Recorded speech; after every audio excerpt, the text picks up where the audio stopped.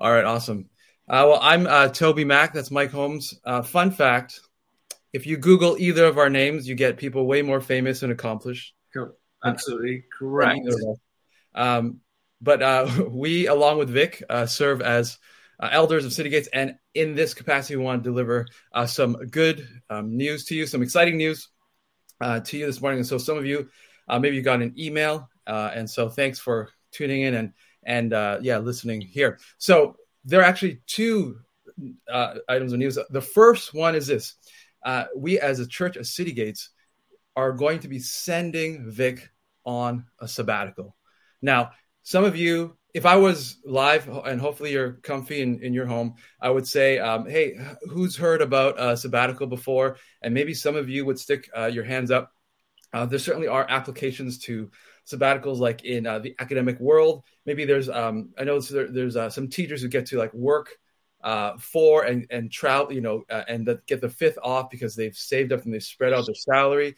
Of course, there's now more a knowledge of mental health and having personal days and all those kinds of things. And those are good points of reference. But as we just discuss this a little bit, I want to talk about really the ground that we see in the Bible for Sabbath. And of course, that starts right on the first page. When we open the first page, there is the word Sabbath in Hebrew, which means ceasing. It means we're stopping. And it's actually God ceasing. God creates for 6 days. Does he have to stop? No, he doesn't, but he does.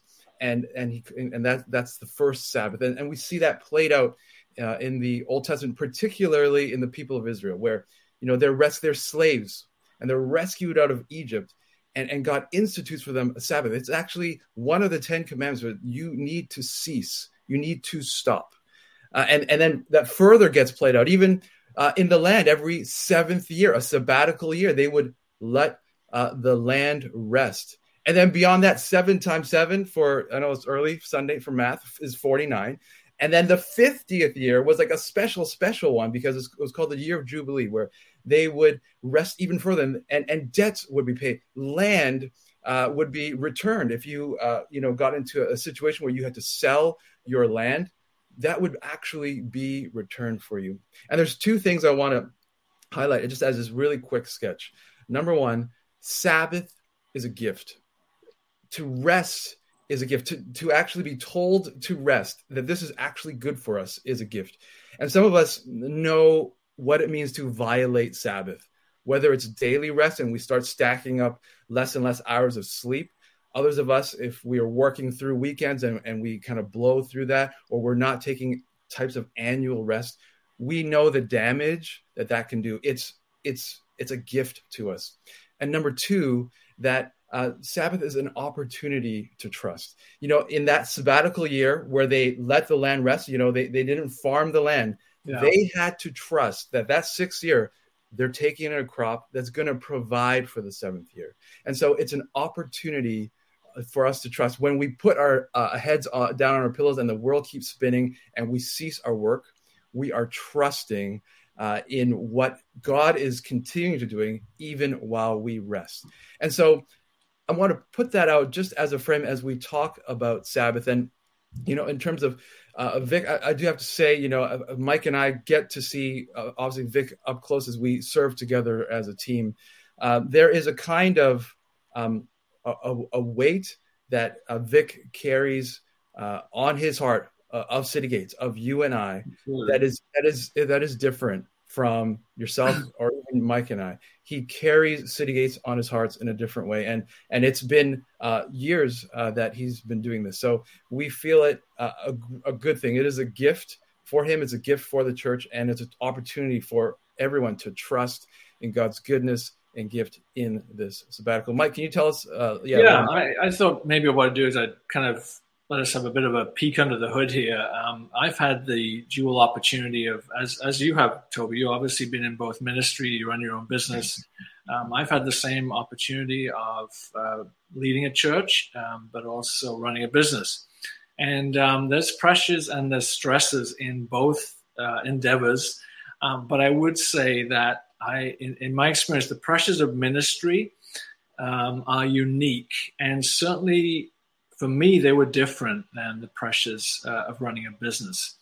And, when we look at ministry as a vocation, I think the eye test would certainly back this up, even without looking at any stats. I'll run a couple of stats out just to horrify everybody, but I will talk about from the eye test. It's rarely a month goes by without a fairly high profile leader, having to step out of ministry because of sin issues or so-called ministry lifers, stepping down and just saying, I don't want to do this anymore. It just does have unique pressures. And I was just reading something by Bill Gaultier. I'm going to read this out here. He runs an organization called Soul Shepherding. He wrote this. He wrote, the expectations that people put on their pastors and that pastors put on themselves can be debilitating. Everywhere pastors go, they are expected to be on, ready to give stellar leadership, unending compassion, an inspiring message, an anointed prayer, and words of encouragement. As we minister to others, we may become overstressed, depressed, or caught in compulsive and sinful behavior, or we may find ourselves feeling spiritually dry, tired of ministry, angry at God, stuck in our spiritual life, or burnt out. And then he backed that up with some stats that are pretty strong. I'll give you a few of them. 91% of people that have led churches have experienced some form of burnout in ministry. And 18% say they are fried to a crisp right now, which could well be connected to the season we're in. 90% work between 55 to 75 hours a week. I would just say in my experience, when I had to preach on a Sunday, it's like my weekend's always shot. You're not just, you may say, I've prepped, but you're carrying the weight of delivering this message, representing God to people. I mean, there's this weight of course, the performance thing you always have to deal with, but the fact you're representing God, I think, adds another element to that pressure. 40% of pastors reported a serious conflict with a parishioner at least once a month. I tell you right now, I've, from a business level, had staff, you had to lay off staff or whatever, and it's tough, or a conflict with a staff member. I could get over that way quicker than I could get over a conflict with somebody who left. Maybe my fault, maybe not. Maybe I knew this true story, nobody else did. Whatever the deal is, I just remember that there's something about that weighs on your heart differently. I'll give you a couple more. 80% will not be in ministry 10 years later, and only a fraction of make it a lifelong career. On average, seminary-trained pastors last only 5 years in church ministry. And 80% believe that pastoral ministry has negatively affected their families, and 33% said it was an outright hazard. 80% of ministry spouses feel left out and unappreciated in their church. So, that's not great. That doesn't mean it's hopeless, but I do want to add to this, and again, take you under the hood here. There's an added layer to Vic and Tan scenario. They left family and friends to come to a new country and restart a life here. And anyone that's immigrated knows that the physical distance between you and your loved ones is very hard to handle at times. Sometimes it's great, but a lot of times it's very hard to handle. You don't have the support systems you have when grandparents are around for your children, etc. They've been here now 7 years, which is a really great time, I think, for a sabbatical. Typically, people do suggest 7 years, but they have been here 7 years, and they have pushed through some immense challenges, including a grueling immigration process, which I think it'd be good for everyone in the church to kind of know what that looks like behind the scenes. Most people have no clue what it's like. They've gone through some serious family health challenges, which they've had to pull together as a family, and we've obviously tried to support them in those. But they've also been through a 2-year slog through the unknown of leading a church full of stressed people through a pandemic. Mm-hmm. And, in this, Vic has been the constant engine behind online church. And with all of his intricacies, and he's done an unbelievable job in keeping City Gates a healthy local church even though everything has changed, as Courtney will tell you, and continues to change, sometimes weekly. Plus, Vic and Tan lead a small group. Vic leads a weekly eldership meeting and dives into pastoral challenges whenever needed. Vic is genuinely tired.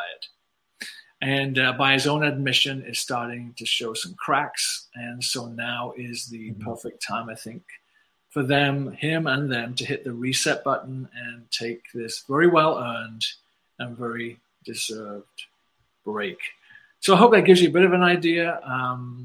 They carry the church. They carry the church in their heart. Vic is, maybe to his cost, a perfectionist and an overachiever, and honestly has been responsible for putting together this really crazy church experience online, which is so much work. And it's been fabulous. If you think about the experience we've had over the last few years, I just want to thank Vic and Tan for their leadership. It's been incredible. Let me talk about some of the, Toby, anything else you want to add to that? Or I'll go to some of the logistics before I hand back to you.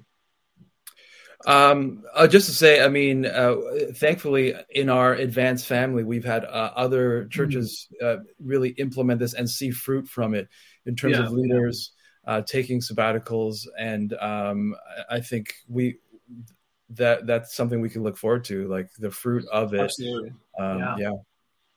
Hasn't been part of our culture, and that was a mistake. But we've been fortunate to be able to look into other contexts. Friends of ours that have done, Alan Frau, everybody knows, Donnie. All these guys have experienced the gift of a sabbatical, and so we may be a bit behind, but we're certainly playing catch up here. So let's talk about when it will happen. It's going to be from February the 8th to May the 3rd.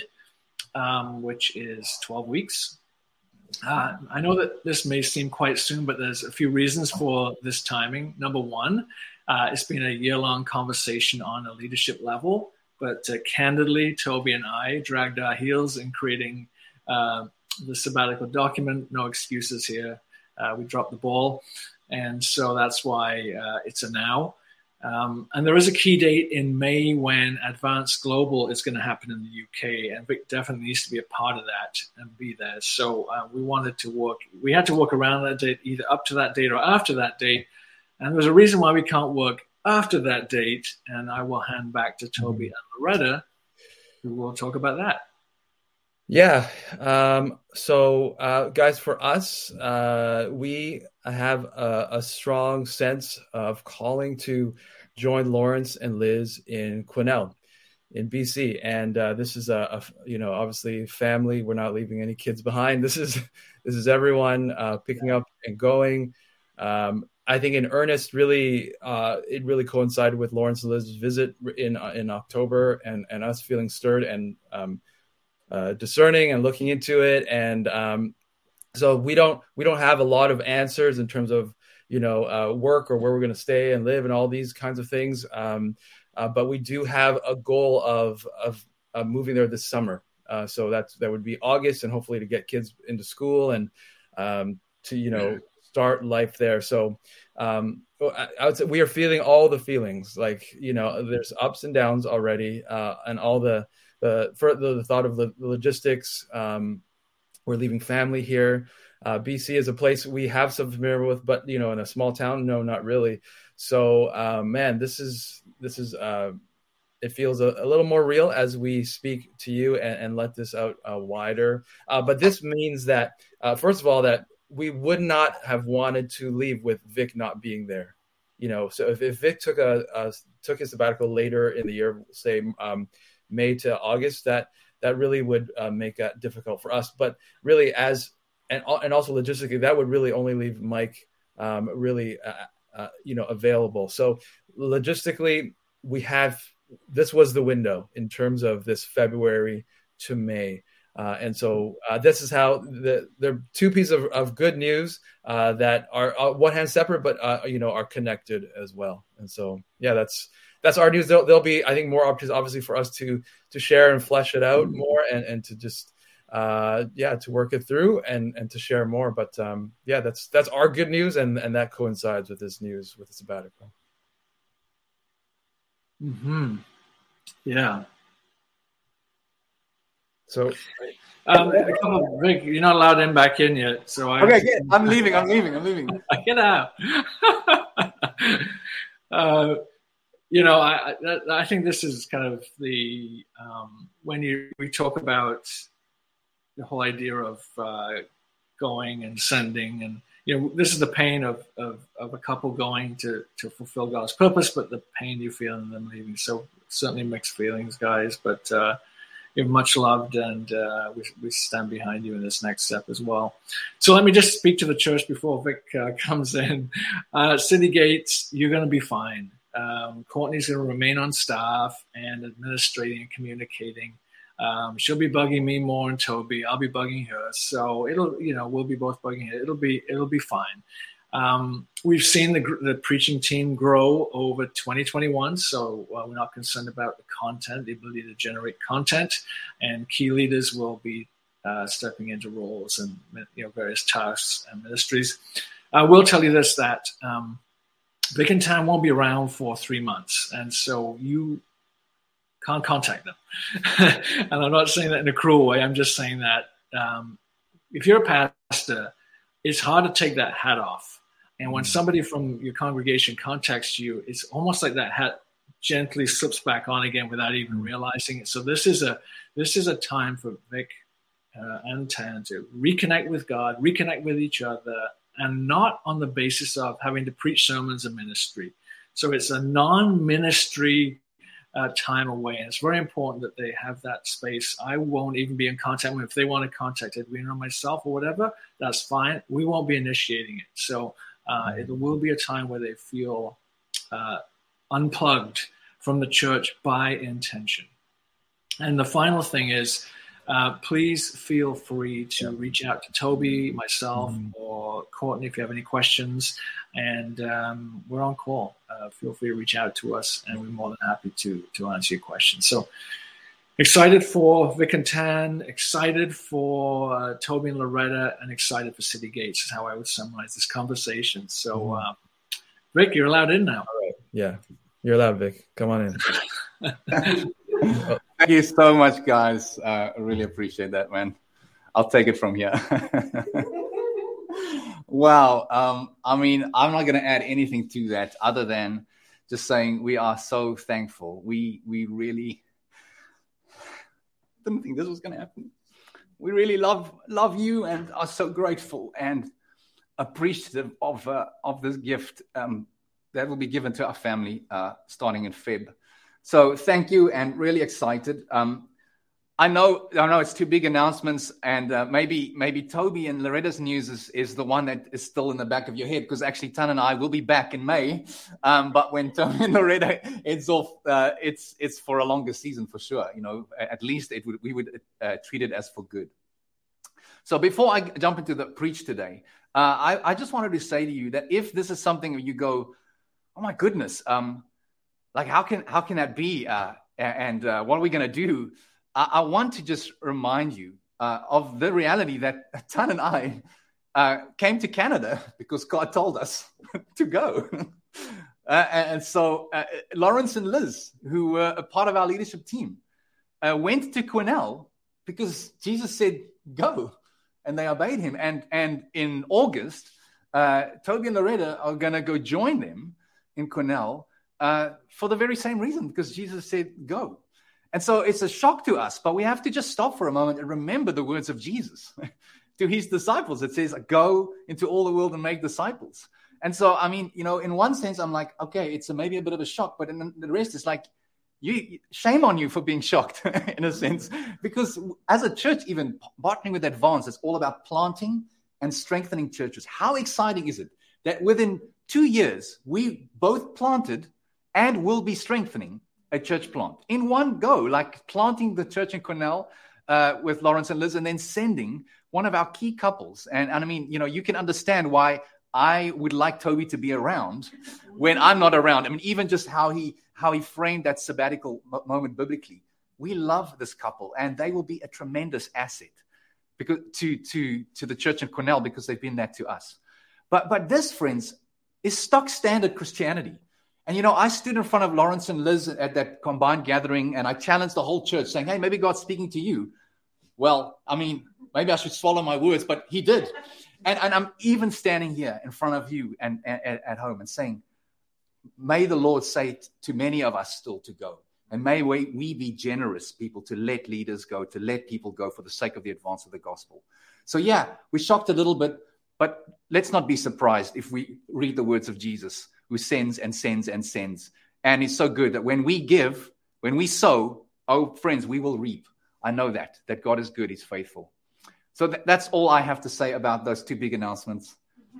Thank you so much for listening.